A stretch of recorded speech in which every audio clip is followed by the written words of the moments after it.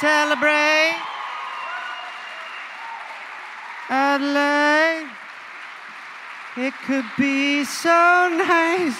What is this? There's no alcohol here, and this is grape juice, so...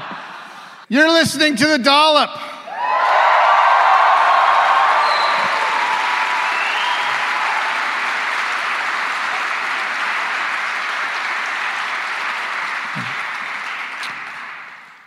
This is a biracial American history podcast.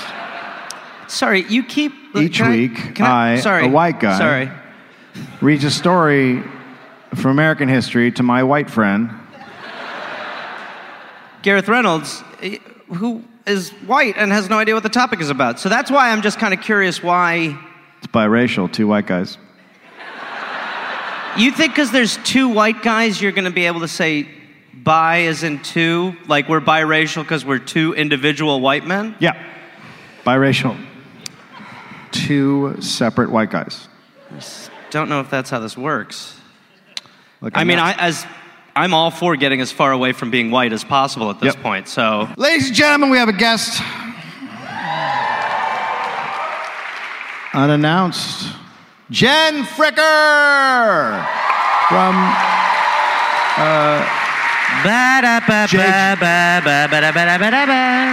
JJJ. Triple J. Or people call it Triple J Radio, but I call it JJJ Radio. Also, real quick, want to thank Salem Cafe for bringing us amazing vegan food before the show. Everyone eat the fried chicken, because you'll be like, I think this tastes like chicken. There's a chicken here tonight. And, yeah, Salem Cafe. Thank you, Sass. Sounds like someone just dropped a handful of pins.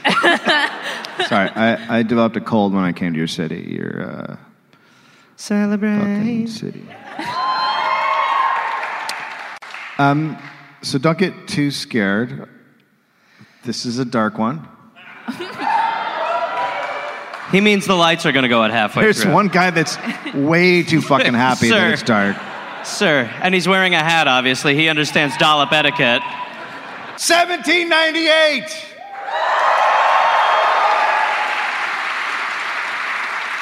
By the way, don't forget to do a little trapeze work. Oh, man. How great of an exit would that be? Thank you, everybody. Yeah! An English whaling ship was out killing whales in the Pacific. Nope.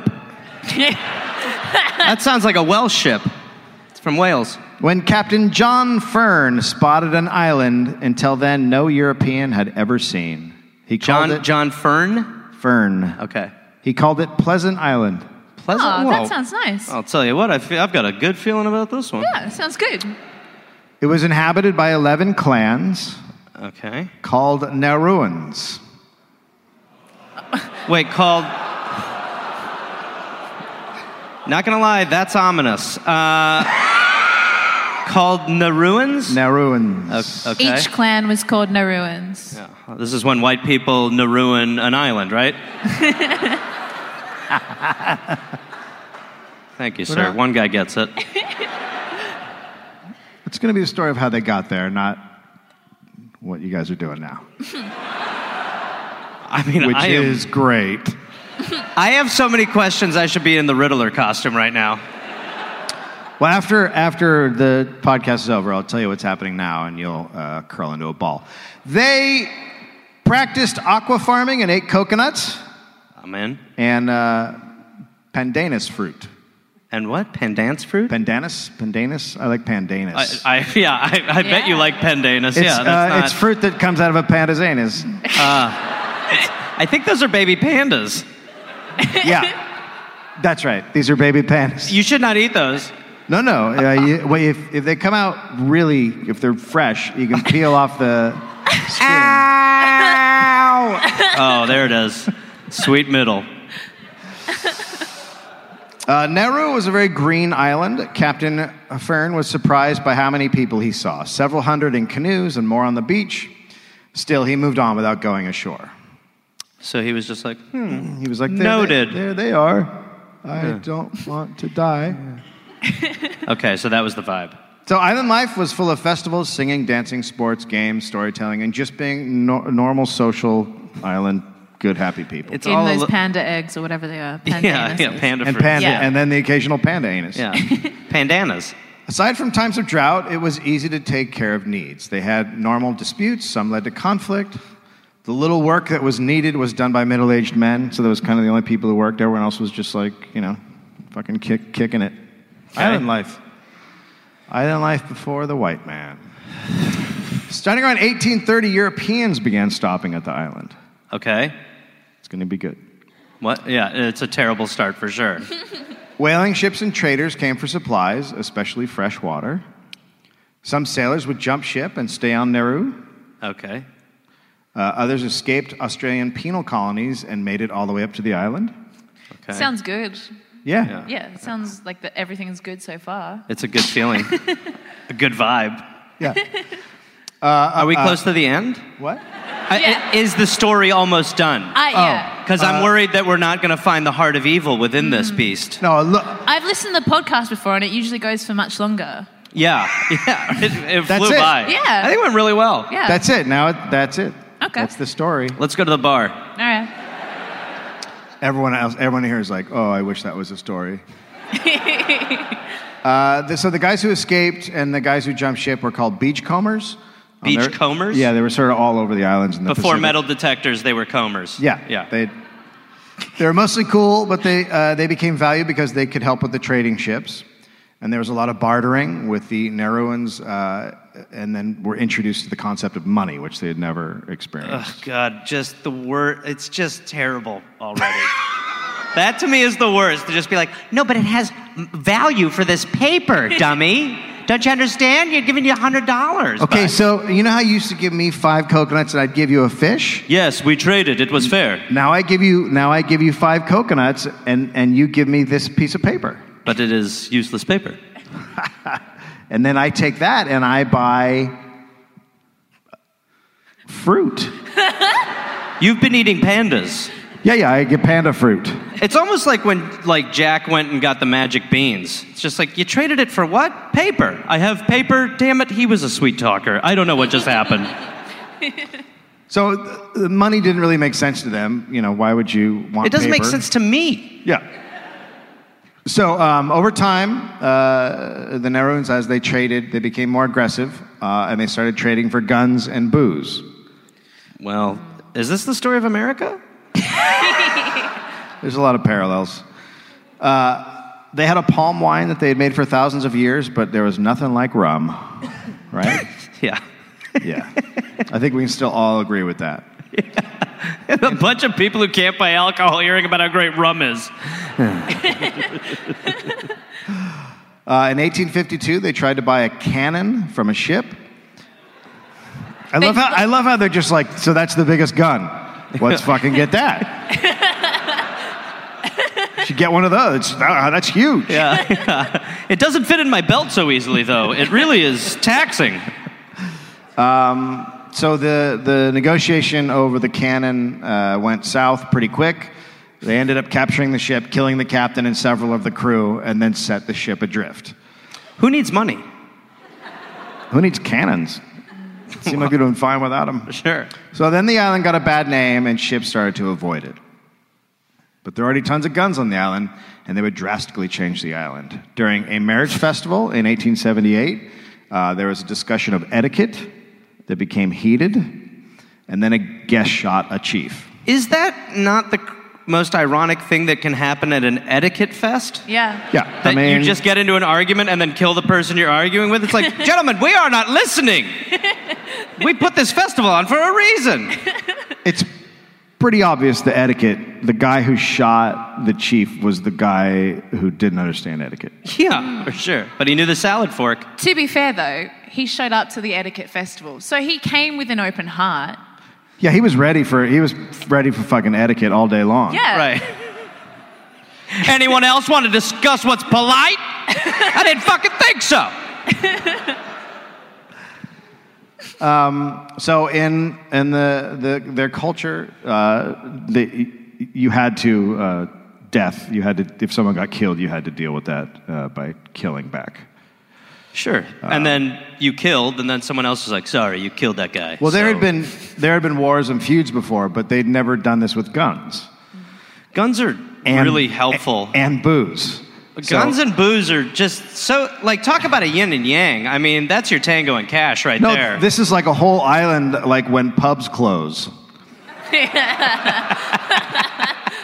Which in Adelaide is 4 p.m.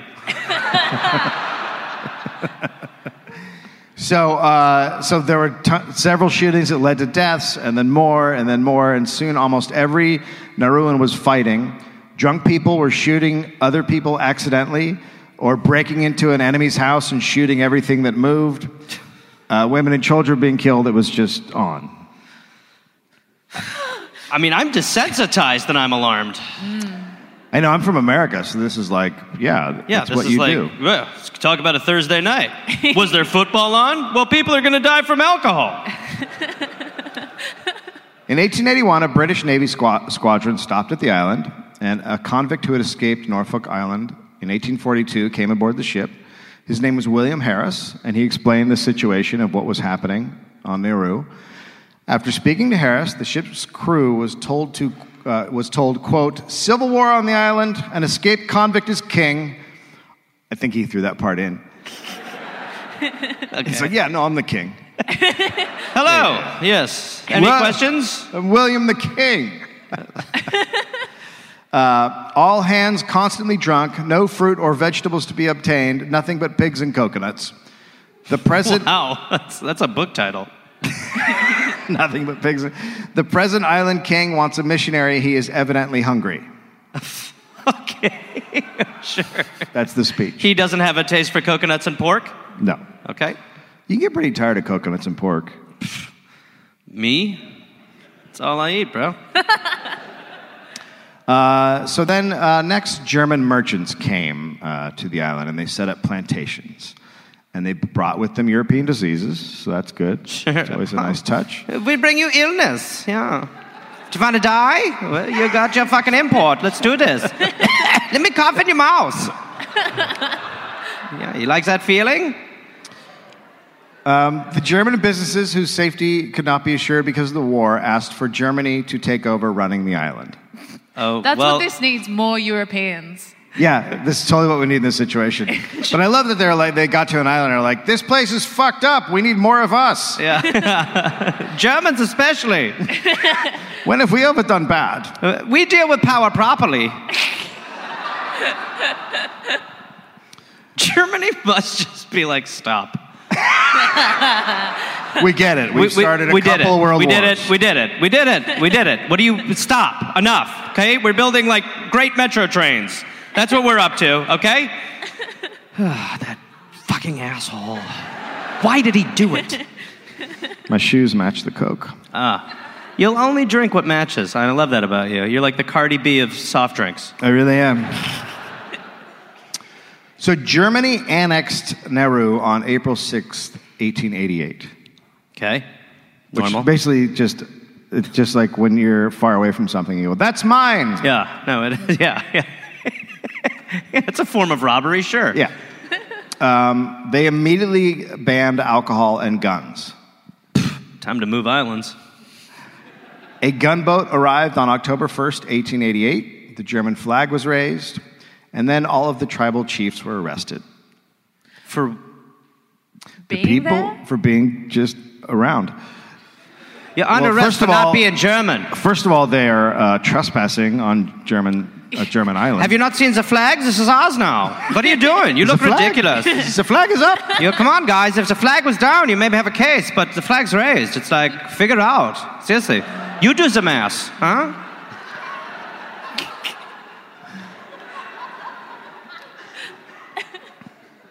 So they were told... You guys have really become assholes since we put up the flag. Like, you guys are really big. Like, ownership's not a thing that's attractive on you. Anyway, you're under arrest and you're ours and everything's ours. Okay? Have some more polka nuts. Support coconut combination. Come on, eat your foods. God, you guys are really just sticks in mud. It's so annoying. It's like they don't know the flag was raised. Like, we raised the flag. It's like, what is their gripe? It's so good to have someone to talk to. It's like, you're my best friend. You know what I mean? Like, you're like the only guy that, like, I'm into talking to right now. Seriously. That's it. It's like you and I and, like, against the world, you know? So tired.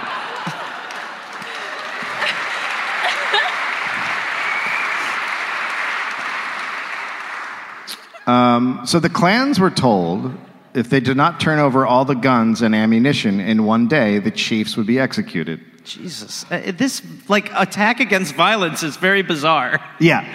You guys are too violent with your guns. If you don't turn them in, we're going to kill you. But it worked. The next day, 765 guns and thousands of rounds of ammunition were turned in. Okay. The war was over. Nearly 500 people had died, around a third of the population. So the war's over, but now the Nauruans have no control over their island. Missionaries arrived. Always good. Yeah.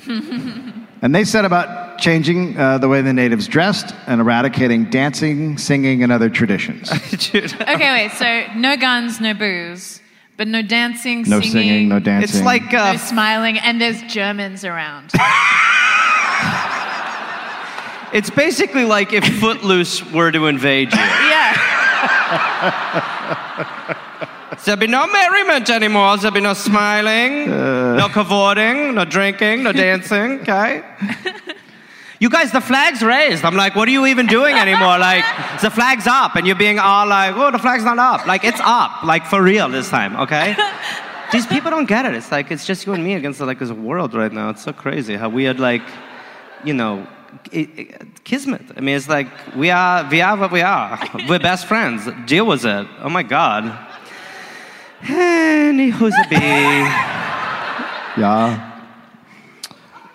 See, like, the back and forth is just, like, contagious. Like, who's not going to want to be, like, you know, a fucking fly on the wall while we do this? It's like, bam, bam, we rally back and forth. Like, we're always talking and always, like, completing each other's...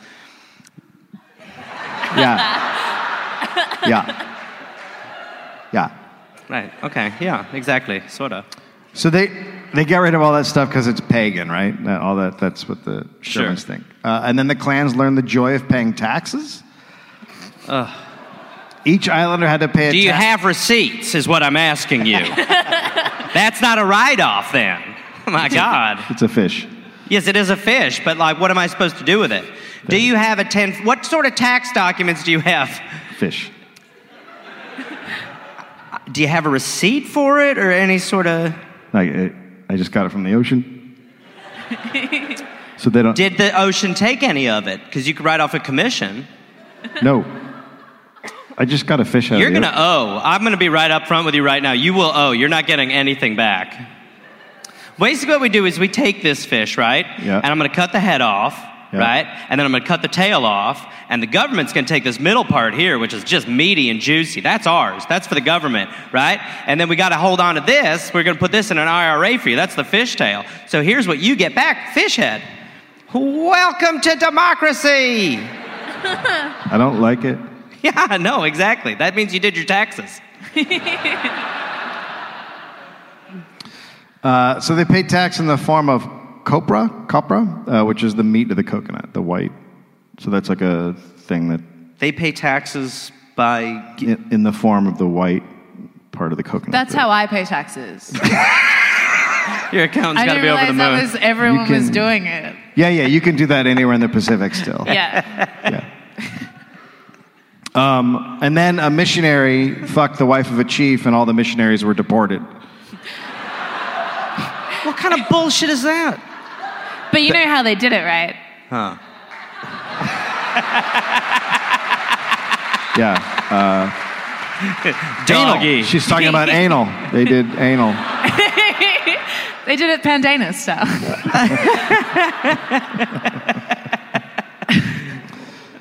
It's the only position we do. There's not another one to do. I'm the egg. No, sorry. But still, over the time that missionaries had been there, the damage was done to island culture. In 1896, a cargo officer took a weird-looking rock from the island and brought it back to Australia. He took a what rock? Weird-looking rock. Okay. He thought it was a petrified tree. Was it kryptonite? Yes. This is the story of kryptonite. I knew where we were headed. Yeah.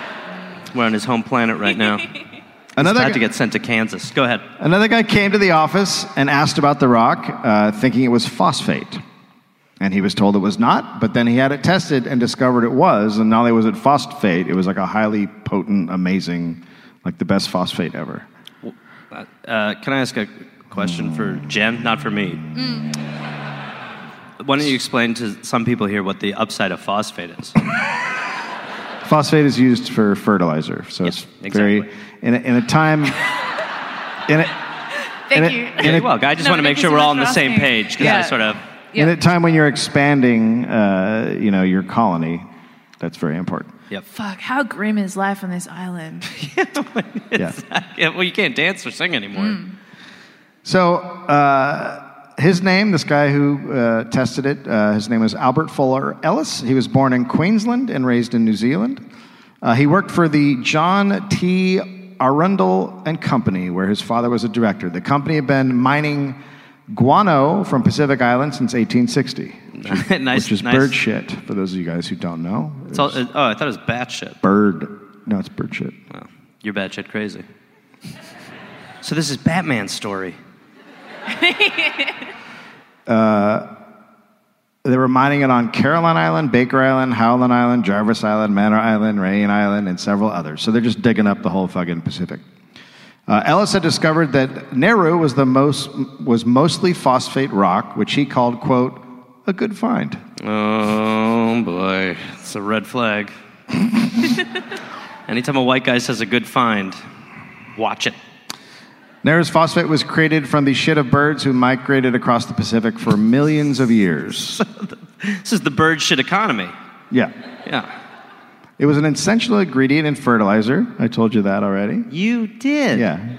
And I knew, but it's good that we all know. And thank you so much again. Again, I just couldn't have done it without you and me. Go ahead. That's what I'm here for. Sure. The Pacific Phosphate Company was formed to mine Nauru and nearby Banamba. It's just the island next door. It sounds like banana. They made contact with Banabans for the right to mine for 999 years at 50 pounds a year. What? This deal. This is like the Scientology contract. But they don't... And why not just go for the extra year? It's like when someone charges like $999.99 and you're like, well, it's not 1,000. So, I mean, I'd be a fool not to buy it. It's a bargain. But they don't... But just like the Nauruans, they don't give a shit about money. So like, yeah, okay, give us $50 a year. Why do I fucking care? So on Nauru, the agreement was with Germany. Landowners would get half a penny for every ton of phosphate. Oh my God! Like you can't give a penny for a ton. Half a penny. We created a currency that doesn't exist. It's so low. You guys are gonna be thankful we came here. You're gonna love it. Get ready. But the Nauruans were fine with this because they did not see a reason to acquire money. They're like, yeah, whatever. We're not down. Gosh. So the mining started and went on for a few years. Then World War I came. Nauru was captured by Australia. Nice job. No, we shouldn't. Let's not woo that, I reckon. I reckon it doesn't work out later on. Probably the wrong woo time. We did it! Finally! After the war, the UK, Australia, and New Zealand split control of the island and agreed to take... Just the worst. Yeah. As if people don't live there. Yeah, I mean, as if there's not, like, people who are already there, like, what's going on? Oh, sorry, chap, we're just deciding who owns everything. Yeah, give us a minute, would you? Chill out. Mate, back off, all right? Back off. Don't really like his attitude. I haven't liked it the whole time. These guys have been such assholes. I lived here for like 5 years. You should have heard them pushing back on this half a penny stuff. They're like, that's not enough. It's like, oh my God. We're the real victims here, mate. So the three countries agreed to take phosphate at production cost. So that's really cool of them. Yeah, cool. It's nice. Pretty great. That is very cool. It's pretty great. Nauruans still did not see reason to join the whole work thing. In 1933, fewer than 50 out of 500 adult men were working for money. After all these years, the locals were still isolated from the mining business. So they're still around the edge of the island. The mining's happening in the middle. They're just like, all right, whatever. Yeah, they're definitely probably like, what are they doing? It's just very busy. Constant, almost. World War II came. If you don't know, that was a big one. I haven't heard of it. I've heard of most stuff history-based. In August 1942, the Japanese invaded, and they built an airfield. This is just kind of being set up like the new UN headquarters, essentially, slowly but surely in the middle of the island. And then that was bombed all the time by the Allies. And then they built barbed wire around the whole island and dug deep ditches in the reef. And they put machine gun bunkers everywhere. Did they still have that cannon? I think it's time we use the big one. We worked really hard for that cannon. It's stuck in my belt. I just can't. My hip is just killing me. They deported 1,200 Nauruans to work as slave labor on another island. Deported? Well, I mean, it's more like kidnapped. Deported's probably not the right word. They just took. It's theirs. Yeah. So they took some people. Yeah. Sorry, old chap, you just don't have the cut we like on our island. Well, they're Japanese. Well, I'm not going there.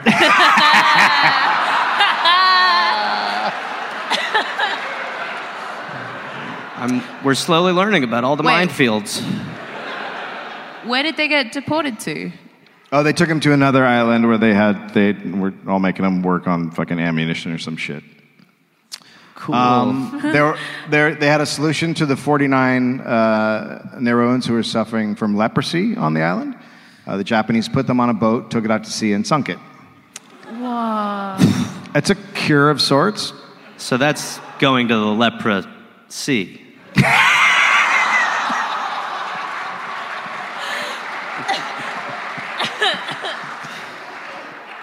Wow. You put it out there. Yeah, I get it. In September 1945, the Japanese surrendered. What's going on? No. The Nauruans who had been taken away as slave labor were returned. 1 out of 3 had died. So they didn't all return. There were fewer than 600 Nauruans left alive on the island now. But they can fix that. They can. Mm-hmm. Yeah. You put your thing in the lady. What's this? It's a whole operation. What's going on? They only do it. All right. It's their special, one of their special things. Hmm? They lay on each other. You have a child. Yeah, I'm telling you how I did it. Sounds a little guano to me. Okay, first you give your wife a pot brownie and she relaxes. Is this The Handmaid's Tale? First you give your True story. You're lucky she doesn't listen to the podcast. You've got a secret identity out there where she's like, I listened to one. What are you? Someday I'll tell Finn that he was made to Pink Floyd. It was... I thought Nauru would be the worst part of this whole thing.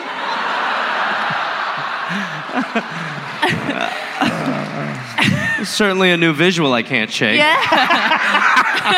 Hello. Is there anybody in there? Oh, yeah. I bet there is. I bet there is. For another 90 seconds. Oh, yeah.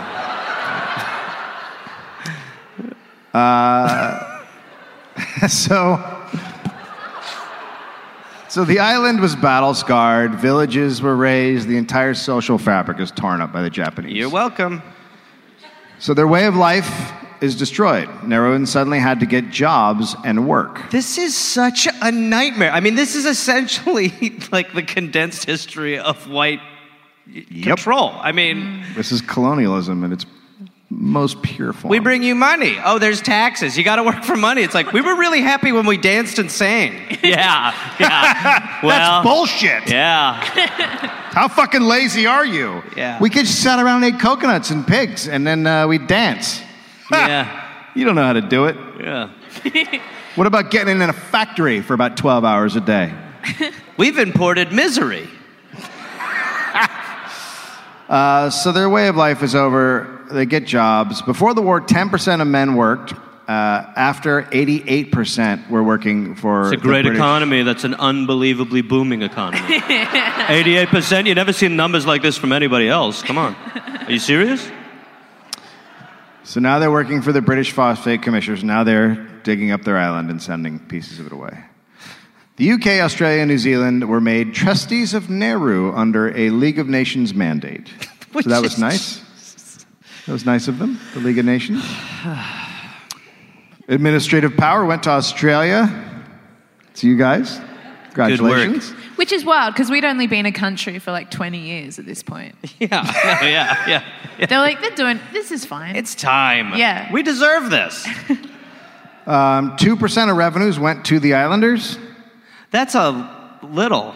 And then Australia charged them 1% for administering the island. Oh. This is like when you look at the back of a pay stub when you're just like, where is it all? What? What's going on? How is 50% going to administration? You got to help us. We're funding a lot of important businesses. So Australia is supposed to be getting Nauru to a place where it can be self-governing. That's why they're put in charge of the island. The Council of Chiefs then put in a request to self-govern in 1848. But Australia convinced them to withdraw it. Australia went to the UN and explained that the phosphate industry was helping the Nauruans. It was progress for humanity. It gave them jobs and profit, as God intended, which they didn't have before. Before this, they didn't have jobs. So digging up their island is helping them. You know, Jesus was a capitalist. Yes. Yeah. The phosphate business was caring for the islanders, but the Australians said they really needed to remain in charge because the Nauruans couldn't manage their own affairs. Wasn't the island taking care of the Nauruans before everybody came there? What? Huh? I'm sorry, what? Did you hear me? Nope. Okay. No, they didn't have jobs. Before any white people wasn't their job to just sort of thrive? Yeah, but they weren't working. They weren't... They were just dancing all day. Yeah. Yeah, I know. That's kind of what I'm like have you guys, do you dance? No, It fills one with joy. I've heard of it. I didn't know you were so lazy. Okay. Australia said they couldn't manage their own affairs, and sadly, they couldn't be educated or trained to govern their own country. So it's a fucking total catch-22 situation. You guys feeling weird about your colonialism? It's really all Britain. Britain started this. Britain made us and America. Yeah. They're the fucking assholes. Yeah, it's all their fault. They really are. And I'm them, and they really are. Oh, terrible. The UN kept pushing... Sir, get out. What? That was scary. Have him deported. So the UN would push for independence all the time, but it was always be defeated. One reason was that Australia would not give up any of the information on the phosphate mining finances. So no one who knew if they could actually run their own island because they didn't know how much money was... Yep. Right. I'm sure this had nothing to do with the fact that Australian farmers were getting phosphate at half the international rate. No. But by 1966, 2/3 of the phosphate had been mined from the island. With each year, it became more expensive to dig up, and then behind it, you leave a path of destruction. So the entire center of the island, which Does is this now... sound like anything going on nowadays at all? Yes, the Earth. Okay, good. The center of the island, once green, was now a giant pit. So they basically opened a hellmouth. They what? They opened a hellmouth on this island. Yeah, they opened a hellmouth. That's about right. The island is 21 square kilometers, and phosphate is not easy to get at. So phosphate lies between two cone-shaped pillars of fossilized coral up to 5 meters high, and it can't be mined without leaving uneven, unfarmable, nightmarish, impassable, huge chunks of white stone pinnacles. Well, at least it's white stone.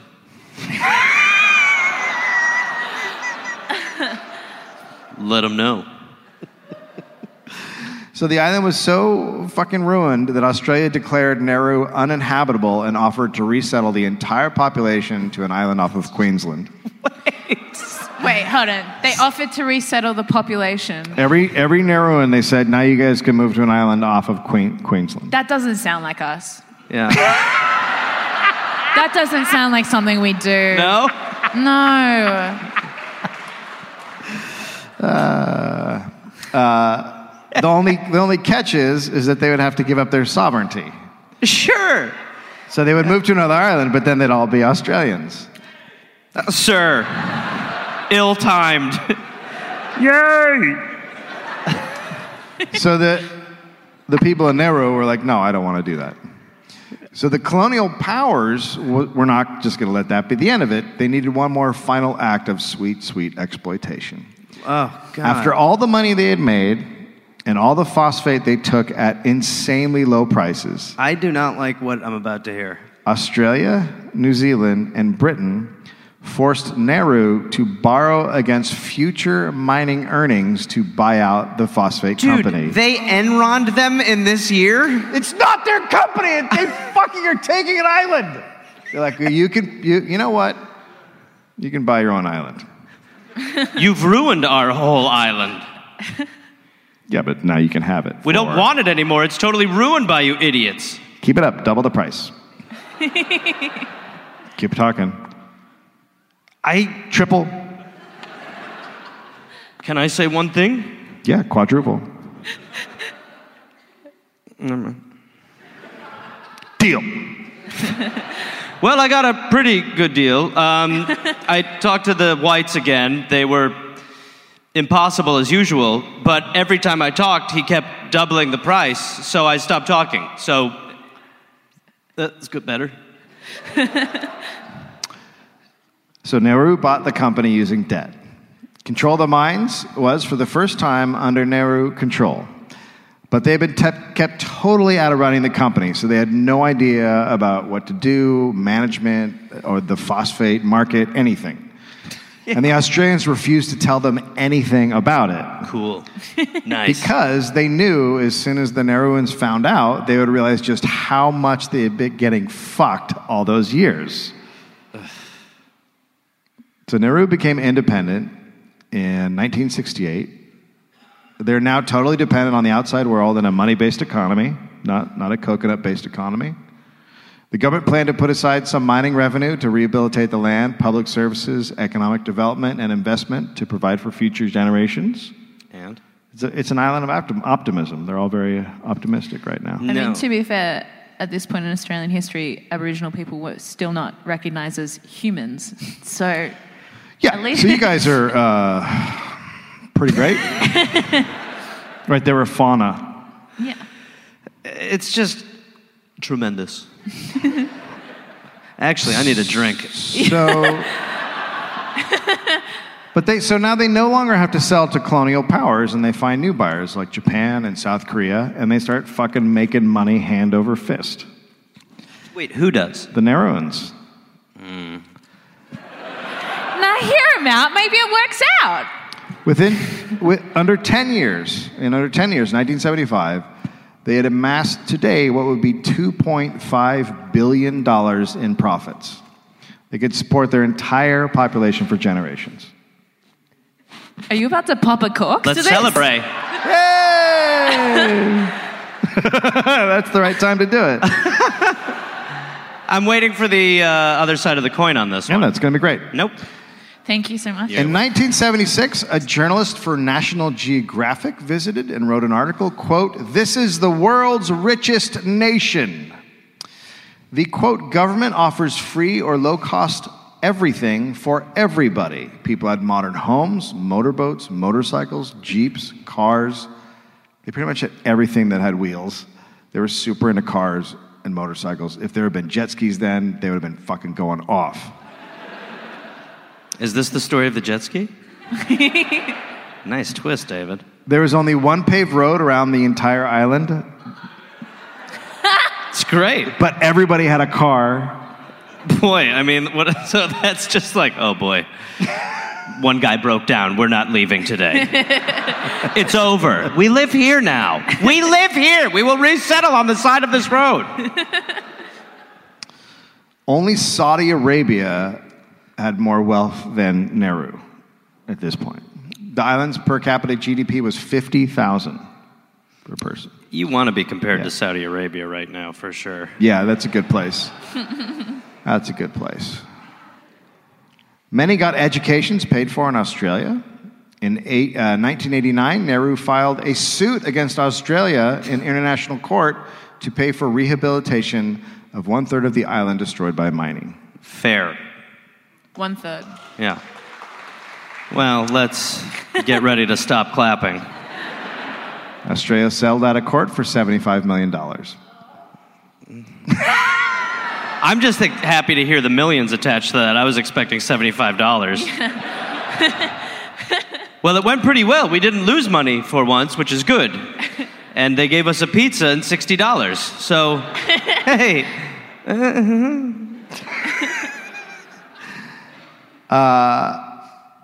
So it'll be 10 years. So there's still a lot of foreigners on the island. Australians are serving as managers, doctors, and engineers. The Chinese ran restaurants and shops. Other Pacific Islanders did the shit work at the mines. And then phosphate production peaked in the 1890s. So they started investing all their money. In the 1890s? Yeah, 1980s. Okay, right. Yeah. So they started investing all their money. Okay. They bought property and invested in other businesses around the Pacific Rim. There was the Nauru Pacific Shipping Line, Nauru House in Melbourne, which at the time was the tallest building in Melbourne. They had hotels in Hawaii, Washington, D.C., Guam, Houston, the Marshall Islands. They had a brewery in the Solomon Islands. Even owned a forest near Portland. Wow, okay. Investments were estimated at over $1 billion in the early 1990s. Just take that other shoe off whenever, bud. What are you talking about? This is all ending great. These guys know this story ends great. Just drop that shoe. There's a lot of sighing and wondering if this is their penguin episode. But they also had a national debt of $600 million. Okay. They had a revenue coming in of $60 million a year, but expenditures of $100 million. That's not good. Those are bad margins. And there's no taxes. The government employed 95% of working Nauruans. Electricity, telephones, housing, all subsidized. Islanders got used to being paid for jobs they didn't even have to go to. So going to the office was optional. Like you'd be like, I don't know. But that's also how it was before. So that's how they're back to the thing where they get to dance. Well, sort of. But now they know about capitalism. But if you have the option to not go into work, it's like, oh yeah, I'm not going. What? Okay. Nobody else empathizes with that. Everyone's like, what are you talking about? We all love work here. Yeah. Well. Oh, no. The best world possible is one where no one goes to work. Yeah. So the hard work at the phosphate plant was done by workers from China, India, the Philippines, and other Pacific islands. Islanders enjoyed a way of life many would envy. They had a golf course, a 3-par. A 3-par. I like that you're giving us so not a beautiful course. That filled some of the last green space on the island. Even though money was set aside for schools, the teachers said they felt more like solicitors. Solicitors, they spent most of the time trying to get kids to come to school. Why did the teachers even show up if it's optional? You're like, fuck it. Oh, they were paid to. Oh, well, there you go. The most popular pastime was slowly driving the 20-minute road around the island while drinking imported Victoria bitter beer. That's not a hard-earned thirst. That's not a hard-earned thirst at all. Yeah. So their favorite pastime became drunk driving. Yeah, basically. And then You're welcome, Island. And then they'd throw the empty cans out the window. Well, they are slowly learning. Maybe that's why the kids weren't coming to school, because they were just getting pelted with cans while they were trying to walk there. I mean, somehow we turned them into people from Arkansas. Yeah. I mean, how long until they have Southern accents? I'll tell you the problem with this island. Traffic's a nightmare. I black out when I drive.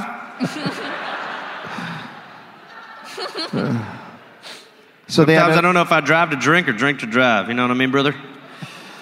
Bow your head. Dear Lord, you are so gracious.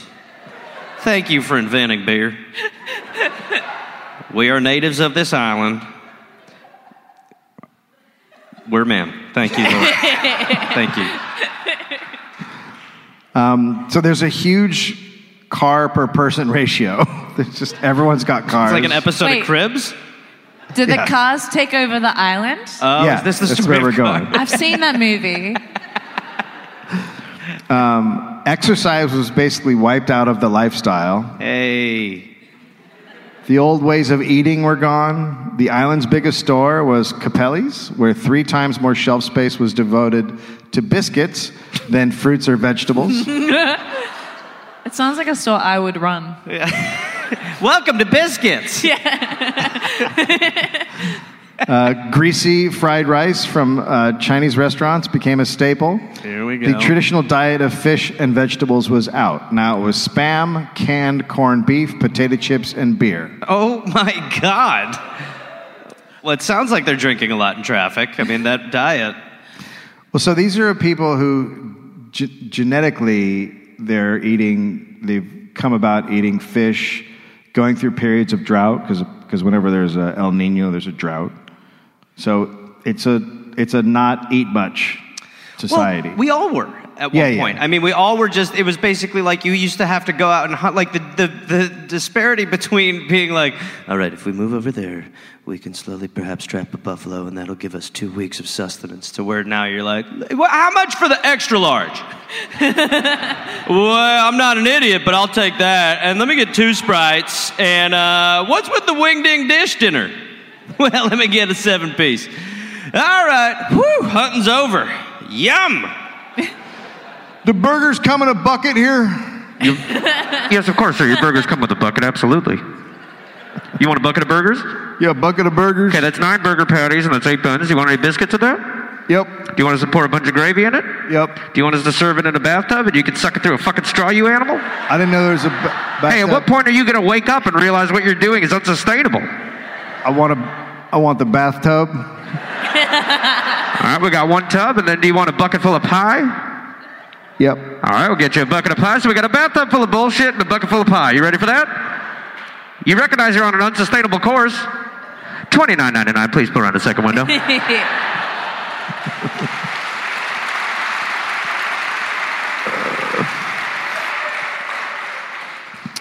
So Nauru turned into a case study for obesity and diabetes. Around 50% became diabetic. Which in America we call a dream. Imagine. That's America after everyone gets healthy. They had one of the world's most obese populations. Cancer and heart disease became common. Male life expectancy fell to 55 years, which was 20 years less than New Zealand. This also means they were now flying more and more people to Australia for health care, which was costing $1 million a year. That was money that was not going to keep up their own health facilities. In the mid-1990s, phosphate was running out, and in 1993, a man brought in to run the Nauru Trust resigned after 2 months, saying it was on the brink of insolvency from mismanagement. Yeah. Their fault, obviously. What? Nothing. The price of phosphate kept dropping, reducing revenue, so the government just kept running up huge debts. But there was another way to make money.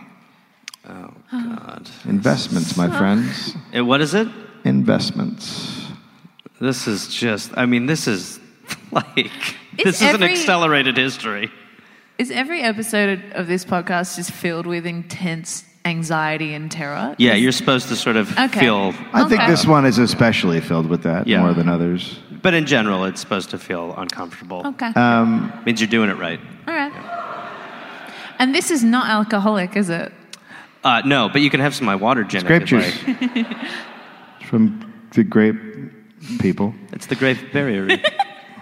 Okay, so one investment came in the form of Duke Minks. Of what? Duke Minks. Duke Minks? M-I-N-K-S. Duke Minks. Duke Minks. He's a man born in Liverpool. He had been a roadie for the one-hit wonder pop group Unit 4+2. Dude, when this started, if you were going to tell me I'm going to hear about a manager of a pop group, I'd have been like, what are you talking about? Okay, so Duke Minks. Okay. They had a song, Concrete and Clay, which took over the You don't need to tell us the catalog of one of the greatest bands that's ever existed. You're talking about the Beatles of the 90s, jerk off, okay? I've got the tattoo. Show it off. This is kismet. Hold on. Their song took over the number one spot from the Rolling Stones in 1965, as we all know. Sure. Minks had left the world of music, though, and gone into banking, and he was now an executive at Citibank Australia. My Citibank people. The island of Nauru was a client. Duke had developed a musical. Keep going. Well, music is still in his blood. He can't let go of... Sure. So he had developed a musical about the life of Leonardo da Vinci. This is very off-Broadway, right? And he'd done it with the ex-lead singer of Unit 4+2. Okay. And the lead singer said they should approach the Nauruan government to fund the musical. What? How? Who was? What? Does this? How much cocaine must one do to come to this conclusion? What? They were just and then I think Nauru could fund it. Boom. That's what I'm talking about. That's what I'm saying exactly. Nauru will fund the musical. It'll be about Leonardo da Vinci. I'm glad we did this. It's good to see you, man.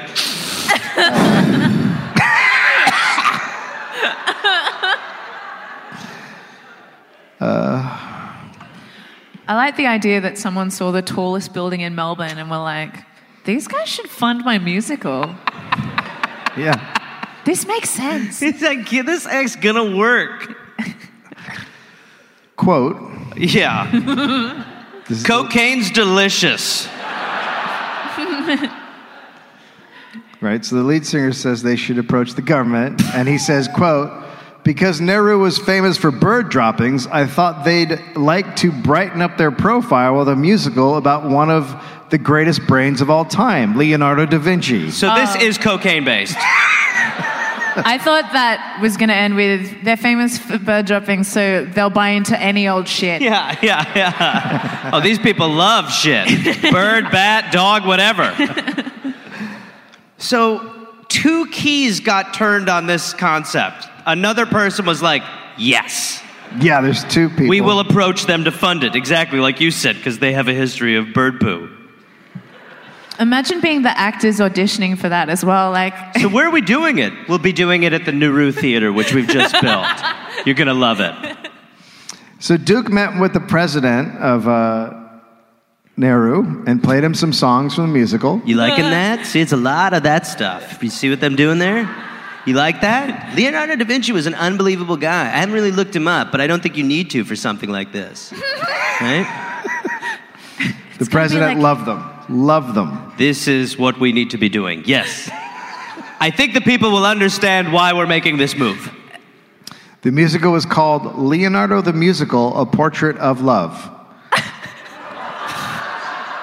And it was about a love affair between Da Vinci and the Mona Lisa. I want to see it. More like the Mona Lisa.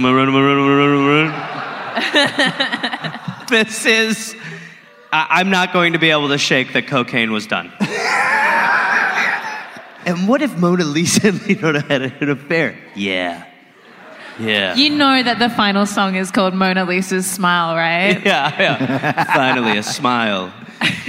Quote, I came up with a sort of plot that might have been in his life. Why wouldn't Da Vinci have had a bit of affair with Mona Lisa? You know, a lot of people ask why. I was thinking about calling it history. Fuck it.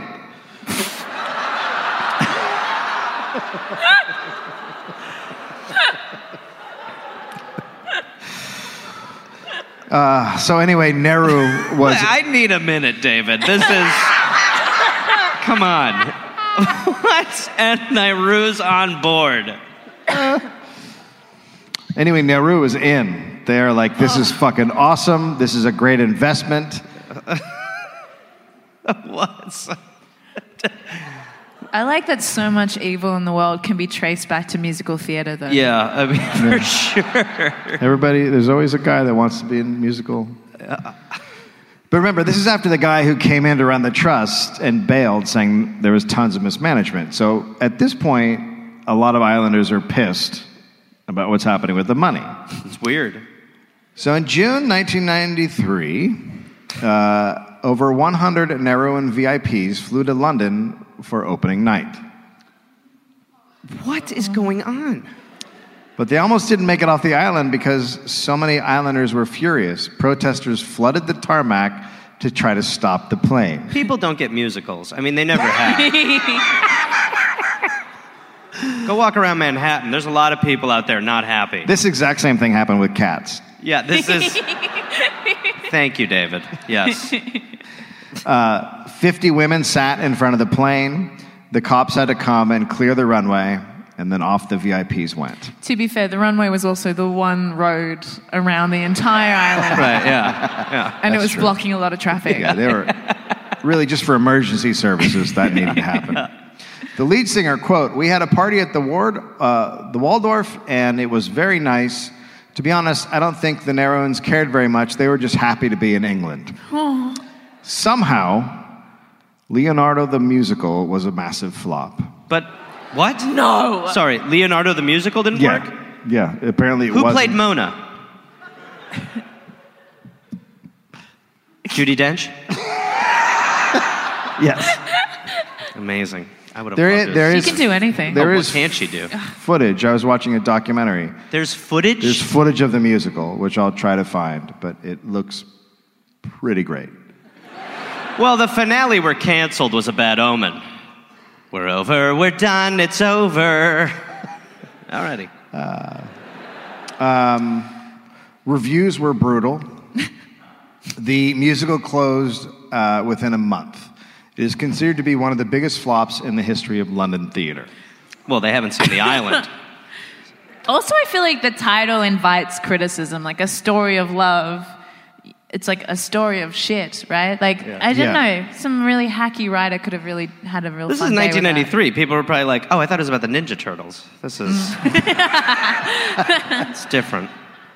The Nauruan government, in today's money, would have been $7 million that they lost on this musical. The investment, above all, angered the Nauruan people because it was so ridiculous. And it was a symptom of how the country was being run. But there were many more. The government spent $60 million on, quote, prime banknotes, which was a sort of derivative that turned out to be dodgy. An Australian lawyer was behind that one. Many investments had nothing to do with economics. The island was far too remote to be an air travel hub, so the government created Air Nauru and bought 5 737s. Oh, God. And again, just clogging up that main road. Yeah. Oh, my God. There's no fucking parking anymore. This guy's waiting for a gate. It's going to be forever. It's such a small fucking island. What is happening? I mean, these are big swings. You can't say they don't take risks. Well, look, Leonardo, the story of Mona Lisa and Leonardo's affair didn't work, so we're going to buy 5 huge planes. You have no faith in us? It is, Presidents would just take the planes and use them for their own holidays and leave paying customers sitting on the tarmac.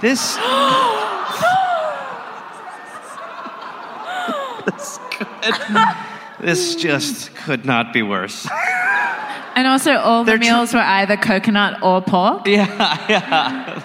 Like they're trying... Oh, fuck.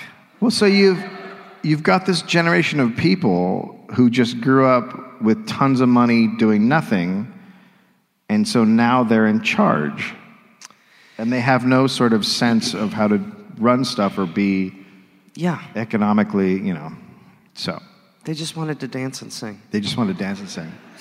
Much like Leonardo da Vinci. Yes. And then they make a musical and it's terrible.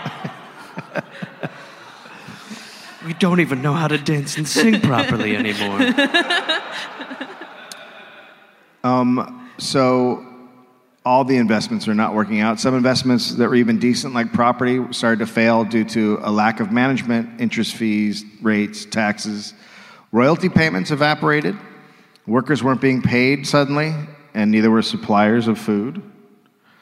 When fresh food showed up at stores, mobs would rush to the store. A head of lettuce was $7. And the lady in the biscuit store is just like, fuck. I'm still selling my biscuits, world famous biscuits.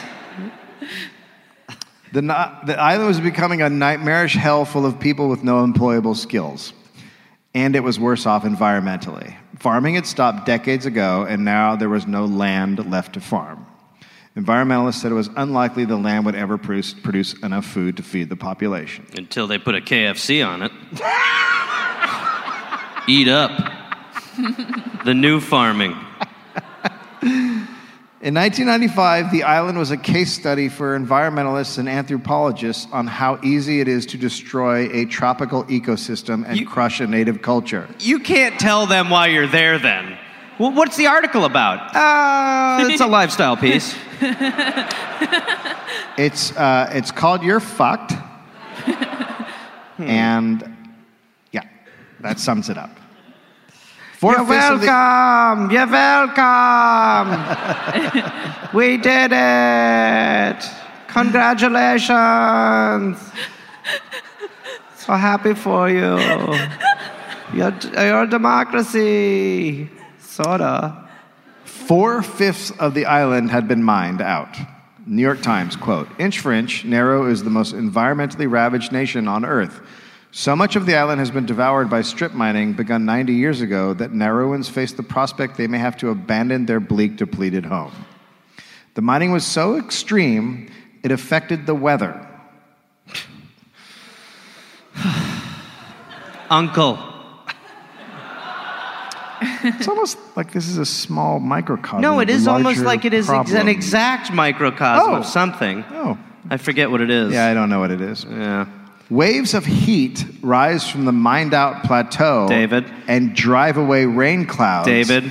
leaving a sun-baked island that is now plagued by constant drought. Dave. Come on. There's a happy ending, right? Like, that's got to be. Yeah, when everyone dies. Yeah. Or we die Yes. before the end of this. Taps were running dry more than half the day in 1995. Wow. The Reverend James N. Gimea, minister of the Nauru Congregational Church, said, quote, "I wish we'd never discovered that phosphate. When I was a boy, it was so beautiful. There were trees." Just God. Jesus. Papa, tell us the story of trees again. All right, gather round, children, gather round. Where that Hungry Jack's used to be, there used to be a bunch of green monsterish things. Oh, were they scary? Why, no, son. They provided us with air that we could breathe. Oh, great. Now what? Now we drink smog with our lungs, huh? There were never trees. Don't mind your grandma.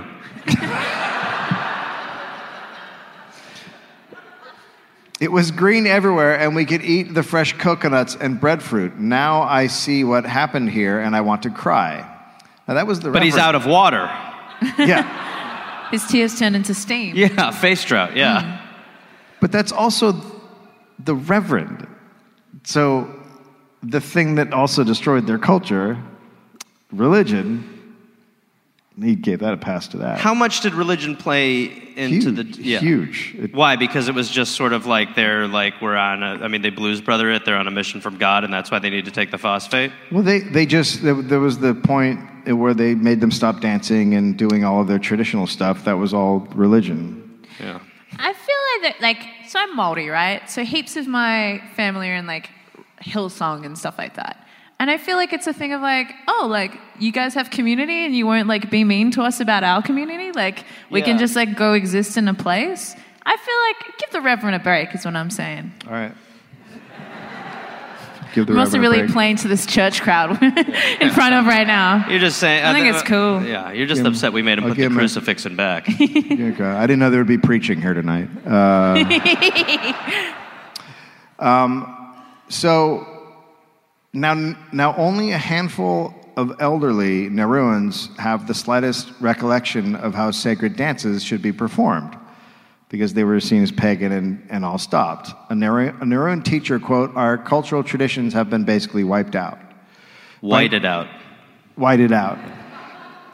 In 1998, they got the Asian Development Bank to lend them $5 million to help overhaul the public sector. It's just even hearing public sector, it's just like, why?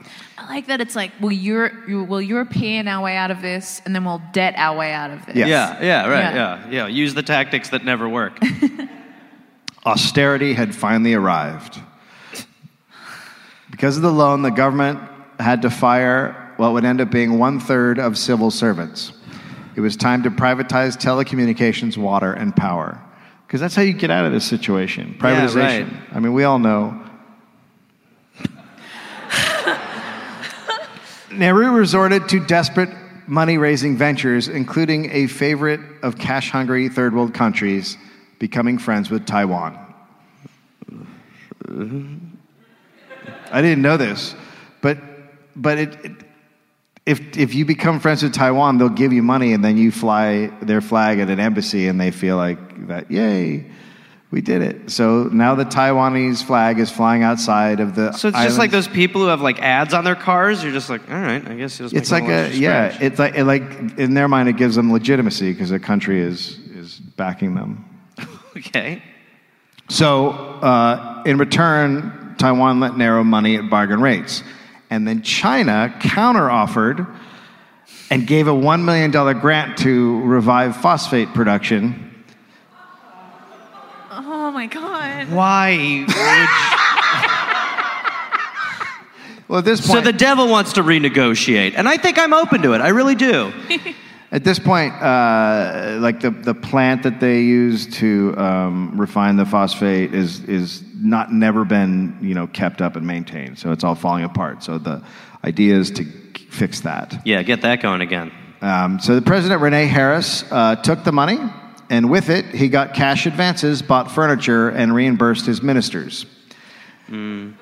Not $1 of the $1 million went to the desperately needed updating of the phosphate plant. So what? They're just going to run a non... When the operations manager complained of the maintenance failures, Rene Harris fired him. Got nice furniture, though. Rene Harris came from a wealthy family, was educated in Australia, and entered Parliament in 1977. And then he became the head of the Nauru Phosphate Corporation. In 1998, he was convicted of assault and jailbreaking after forcibly releasing 3 relatives from Nauru prison cells. Forcibly? Yeah. Okay. A year later, he was elected president. Sure. Well, listen, let the people know you're one of them, and then, yeah. Jesus. Every story needs a Trump. Harris and his ministers acted as if the golden era had never ended. It was hard to find anyone from the government on the island. They were always away with their families, shopping in Hong Kong, Sydney, and New York, sometimes on Air Nauru's now only plane. What happened to the... They had to sell them or they were repossessed. They're caught in traffic. They're on their way. They're closing in. Man, repoing a 737 is a bummer. I don't know how to fly this. Well, we're in. Let's just do it. Okay. You're a fucking repo guy, right? Yeah. Let's do it! Okay. No. He didn't know how to do it. Renee Harris maintained a penthouse apartment in Melbourne. You have to. You got to reward yourself. I mean, you're so exhausted from running it into the ground. Yeah. It's tiring. Money was getting tight. Prime pieces of property the government owned languished for decades. Fiji repossessed a hotel in their capital that Nauru had bought and then left to rot. Another hotel in the Marshall Islands was under construction for more than 20 years. Over $50 million was spent on a site in Melbourne that was later sold for less than $20 million. That's a good profit. That's how you do it. That's how we do it. Harris then negotiated a $236 million loan from General Electric. Oh, from the Army. Yeah, one of the great charity corporations. Yeah, tiny one if you haven't heard of it. The collateral was the island's property around the Pacific Rim. What? Worried. Now, this loan was needed to pay off a bunch of other little loans, but rental money was now being swallowed up by loan payments. And the Nauruan property advisor, Angus Reid, Australian, he helped put together this deal. He got $1 million for doing it. GE was also given a management fee, 9% interest a year, and a bonus of $18 million for appreciation in property value. Awesome, dude. That's awesome. That's awesome to hear. Finally a win for someone. And finally someone to root for. Finally a hero in the story, because I've been a little lost, but now I know who we like. Harris. Yeah. In 2000, the government would not pay civil servants' wages and had to limit withdrawals from the state-owned Bank of Nauru. Okay. He was like, do you want to take this plane? We have one plane left. We'll give you a wing, and then shut up. The government turned to offshore banking. For just $25,000, anyone could set up a bank on Nauru. You didn't have to go to the island? What's it at now? I'd love to set one up. What do you mean? I want my own bank. Now things have changed, but back then you could own your own bank for $25,000. It's pretty great. I mean, there's one upside to the capitalistic attitude. By 2001, there were 400 banks on Nauru. Sure. Is that a problem, do you think, at all? But they were all housed in one building. What? It's like a shack. So you need a bank to store all the banks? They were all registered to one government mailbox. Oh my God. There was no regulation whatsoever.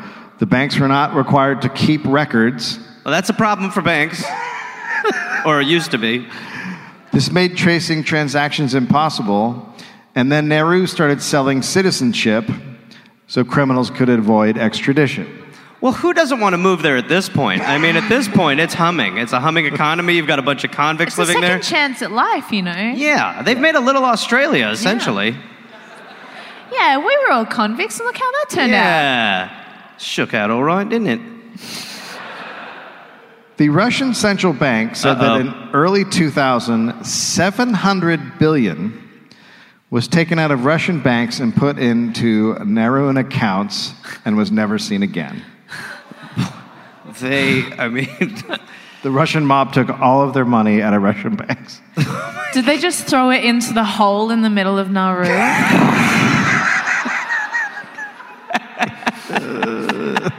No one will find it here. It's called laundering. Special launder, phosphate, yes. Push in. So the group of seven, the economic... Leaders. The winners. Identified Nauru as an uncooperative country in fighting money laundering, and large Western banks would no longer handle transactions involving Nauru. It is their fault, for sure. This led Nauru to a more heinous money-making scheme. Oh, boy. More heinous than having Russians push money into phosphate holes? Which I know we're adding on, but I enjoy the visual. Renee Harris...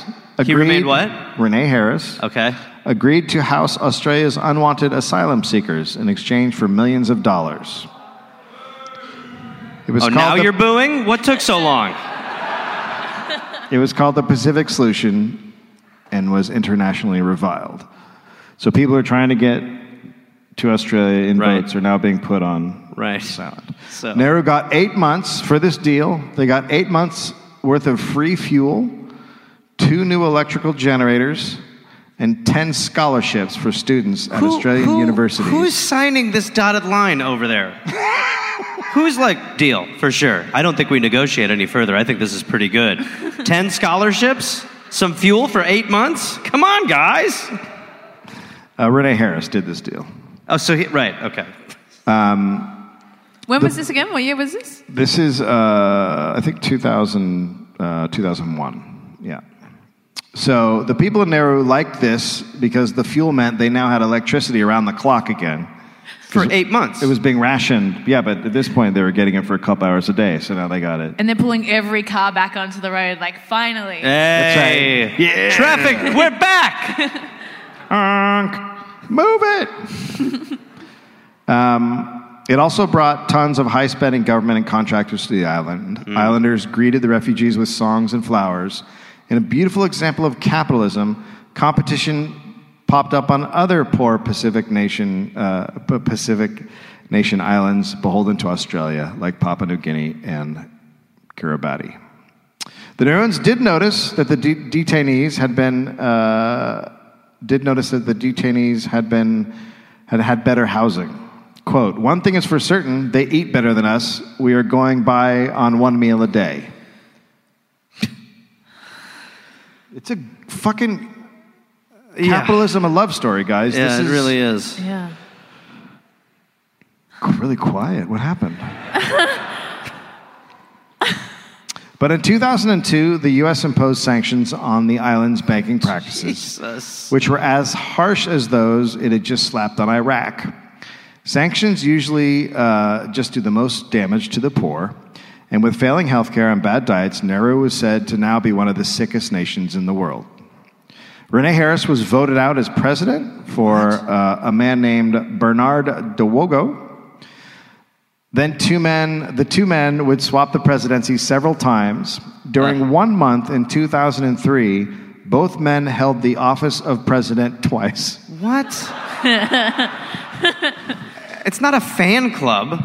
It's almost like during times of economic crisis, people vote in crazy people and do weird things. It's almost like a bunch of rapid leadership changes will destabilize some kind of country as well. Yeah, it's weird. I don't know. I wish there were other examples of this. There are, goddammit.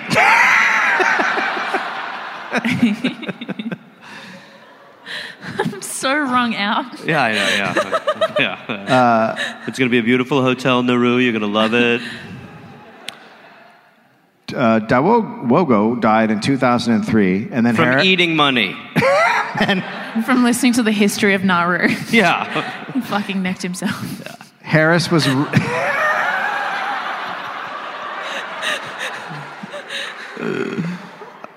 Harris was reelected and remained president until 2004. That was the year Nauru defaulted on its loan to General Electric. The devaluation of the Australian dollar against the U.S. dollar blew out the debt, and GE took control of all Nauru-owned properties. Now we have a country of GE? Well, every single investment they had around the Pacific Rim, and they had tons of fucking property. But GE's slogan, right, is we bring good things to life.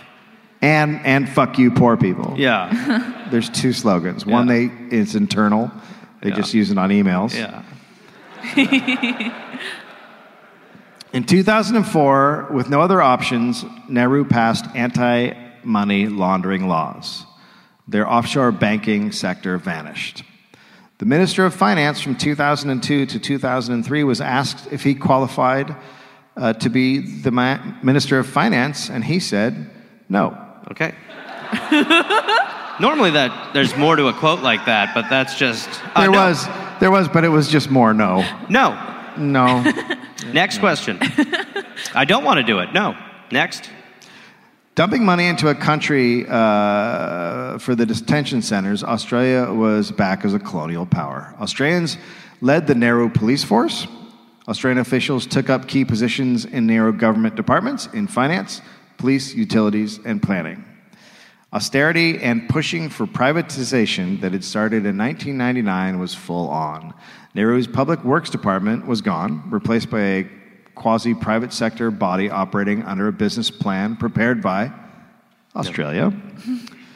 But all the banks had closed up. Privatization without banks is apparently difficult. There could be no competition. This meant the privatization of services was just a move to private monopolies. It's good. Yeah. AusAid. Huh? That sounds good. AusAid. AusAid. They give aid to other places that need it. By the way, at this point, I assume it's just importing AIDS. That's where we're at. We will give you so much money if you let us bring AIDS into this country. So I've got a new great deal. Australia will give us all AIDS for $50 a month. I say we go. Let's do it. This, quote, community resistance to user pay systems will be difficult to overcome, and political will is necessary to pursue this critical element of utilities reform. So AusAid was pushing privatization, which is awesome. That's what we call aid. Then the detention camps were closed down in 2007. Most of the people were resettled in Australia. Rene Harris lost his seat in Parliament in April 2008. This was the first time he had not been in government in 30 years. Within a couple of months, Rene was stirring up anger over talk of restarting phosphate mining. This was called secondary mining, which would come from phosphate left over from previous, less efficient mining. And Rene worked people up, and a protest turned into a riot, and Nauru's main police station was burned down. Oh, my God. He's Trump. Yeah, I mean, it He's really little, is he's like little Island Trump. The recklessness is just crazy. The ability to just be able to be like, I don't give a shit about anything that happens tomorrow. It's a small island, right? And that dude's been there for 30 years, like, fucking everything up. Yeah. And people are still like, let's hear him out. What's he talking about now? Well, there's no other better option, so... Yeah. I mean, we've got two candidates, so I think we go with Rene. The top cop, Australian federal police officer Robert Lehman, swore in 100 civilians to suppress the riot. It was reported this included high school students. That's what you want. It's like 22 Jump Street. That's what you really... That's the angle. Just for sure, get in there like that. That was later denied, but... People still cruise around in their cars, now driving on pothole-filled roads. Okay. They drive to the island's barren interior, which is called topside. Mining has rendered the inner 80% of Nauru uninhabitable. People still want to know what happened to the money. One woman, quote, "We need to account for all the lost money, for our children to understand why we have such a big hole in the middle of the island." I mean, it's a valid question. Sure. Yeah, you want to know where the big pit came from. Like if you were a kid and you were growing up in this essentially like a donut, you'd ask your parents, like, why are we here? That's the way you frame it, too. Yeah. Oh, we're God's donut, honey. Don't tell them the truth. Do not ever tell the kids the truth. We're a donut. Mm-hmm. Yeah, eat it. Yeah. Like a jelly-filled donut that someone came in and sucked all the jelly out of and then cut the middle out. And then shit in it and made us pay for it. Yeah. Made us pay 5 times what it would have actually cost to purchase it. In 2002, the Liberal government of Australia reopened the detention centers again. Money was again coming into Nauru. Foreign journalists are forbidden from entering. Information is restricted with laws against leaks. One refugee from Baghdad said he came, quote, "from hell to hell." With the election of the Wagyu government in 2013, Nauru went about cleaning up their financial reputation. The EU announced the island was fully compliant and off its gray list. This was the same year refugee detention returned for the Australians. There is only one bank left, Bendigo Bank, which opened in 2015. No. Is that a bank here, Bendigo Bank? Australian detention is responsible for 2/3 of Nauru's revenue. Nauru continues to decay. The government has been forced to ration electricity and water. The petrol supply regularly runs out. Many people live in cinder block wall housing. Quote, at the moment, Nauru's main industry could perhaps be described as misery and suffering. I gotta say, that's not an industry. But it's booming. Never been a hotter time to be in the misery business. Rare visits from international dignitaries are disrupted by protesters demanding to know where their money is gone. Buying another island and starting afresh is again under discussion. Jeez, this is such an Earth microcosm. Yeah. Mars. We'll go to Mars. It'll be better. 100%. Mars will be great. Matt Damon planted poo potatoes. It'll work out fine. Yeah. Oh my God, here we go. Let's leave Earth. We had a good party. Let's go to the new spot. I'm still thinking about poo potatoes. I didn't hear anything else you heard after that. Oh, no, The Martian. What a fun rom-com. It's a love story between Matt and Mars. When you get there, you're like, it's a waterless pit where you can't go outside. What? But The Martian won a Golden Globe. Oh my God. We've gone from hell to hell. But the refugees have begun to be sent away as other nations take them. The detention center's been shut down, but the people are still there. Which means the industry of caging humans is still running its course again.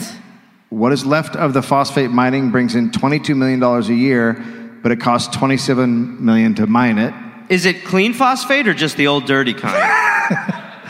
The deficit to mine the phosphate is covered by a loan from Taiwan. Who's just happy to be at the party. So, in September, an article appeared in The Guardian explaining Nauru's newest hope. Superman. Deep sea mining. Oh no, why? A deep sea mining venture by a company called Deep Green, which is run by an Australian entrepreneur and backed by mining giant Glencore and shipping company Maersk. It's called Deep Green? Yeah, you'll hear. On the floor of the ocean around the island are fields of potato-sized smooth brown rocks. They are rich in nickel, cobalt, and magnesium, all essential for the clean energy industry. The minerals are needed to build electric vehicles, solar panels, and renewable energy storage. The nodules will be vacuumed up. The company plans to begin mining in 2025. They plan to employ Nauruans and pay, quote, tens of millions a year in royalties. Many Nauruans believe that colonialism damaged, if not destroyed, what had been one of the most advanced island cultures of the Pacific. Dare they? Dr. Wow. I thought I'd heard it all until that. Dr. Karen KK says, quote... Dr. Karen KK? Yeah. So her initials are KKK? Well, first of all, his initials... Oh. Wow. Dr. Karen? Yeah, oh, I'm sorry. I'm Dr. Karen. How are you? You're not going to be like, Just call me Dr. KKK. How's everyone doing? I'm here to undo a lot of the racism here. Dr. Karen KK says, quote, that big what could have been feeling lingers through everything we look at.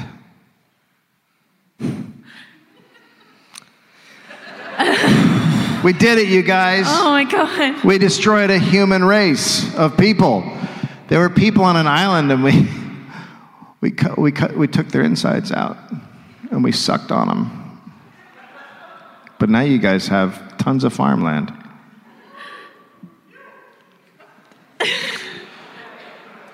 If you could go back in time, would you nuke Britain? Rather. Yeah, well, that's what happens when the sun never sets on the British Empire. And later we'll tell you, not on stage, but what's happening on that island now. I got a good feeling. You guys want me to tell them in front of you? Okay, so they closed the detention center, but the people are still there, the refugees. And they can't go anywhere. And so some kids have been, essentially it's a prison, just in there for years. And some of them are just they're stopping to live.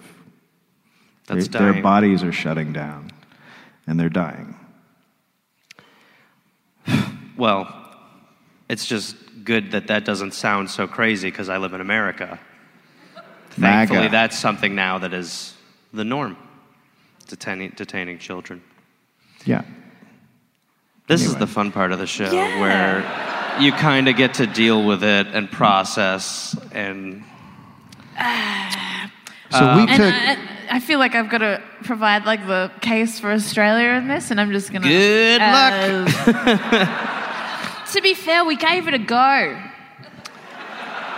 and isn't that the Australian way?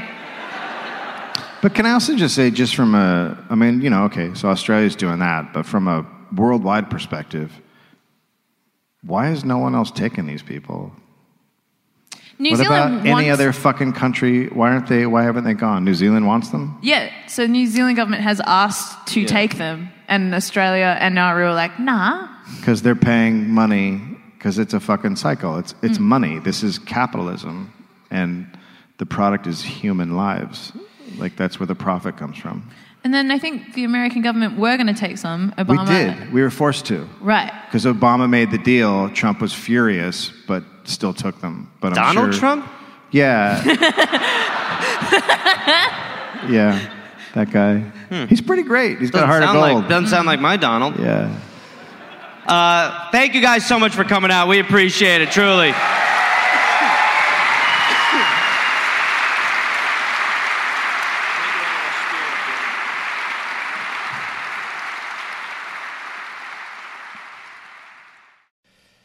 Oh, hey there, everybody. It's Gareth, from this podcast. Listen, I've got some stand-up shows I'm inviting the Garmy, the Gareth Army, to join me for. I will be in Fort Collins, Colorado, August 18th and August 19th. I will be in Minneapolis, Minnesota, August 24th through August 26th at Acme. I will be going to the UK in September. Please join me. I will be in Glasgow, September 13th, London, September 15th, Dublin, September 17th, and September 19th, Manchester, Birmingham, September 20th, Bristol, September 22nd, and Cardiff, September 24th. And then in November, I'll be in Australia. November 10th, almost sold out, I think. I'll be in Melbourne, Australia. Then I will be in Northbridge, Australia on November 15th. Adelaide, November 16th. Canberra, November 17th. Brisbane, November 18th. And then I will be in Sydney on November 24th. Go to GarethReynolds.com for tickets. Garmy, let's get at it after it. Let's see you there. Hey there, people listening to The Dollop. This is Gareth. Yes, this same guy. Listen, I have a new podcast called We're Here to Help that I'm doing with my friend Jake Johnson. It's basically a call-in advice show where we don't say that we're professionals because we aren't, but we try to help people with problems that are important to them. You can listen to it wherever you listen to podcasts, and it is out right now. So go listen to We're Here to Help with Jake and Gareth. We're Here to Help with Gareth and Jake. I don't remember how we did it, but either way, fun, half hour, comes out Tuesday, August 22nd, and the episodes will be out every Tuesday and Friday. We're Here to Help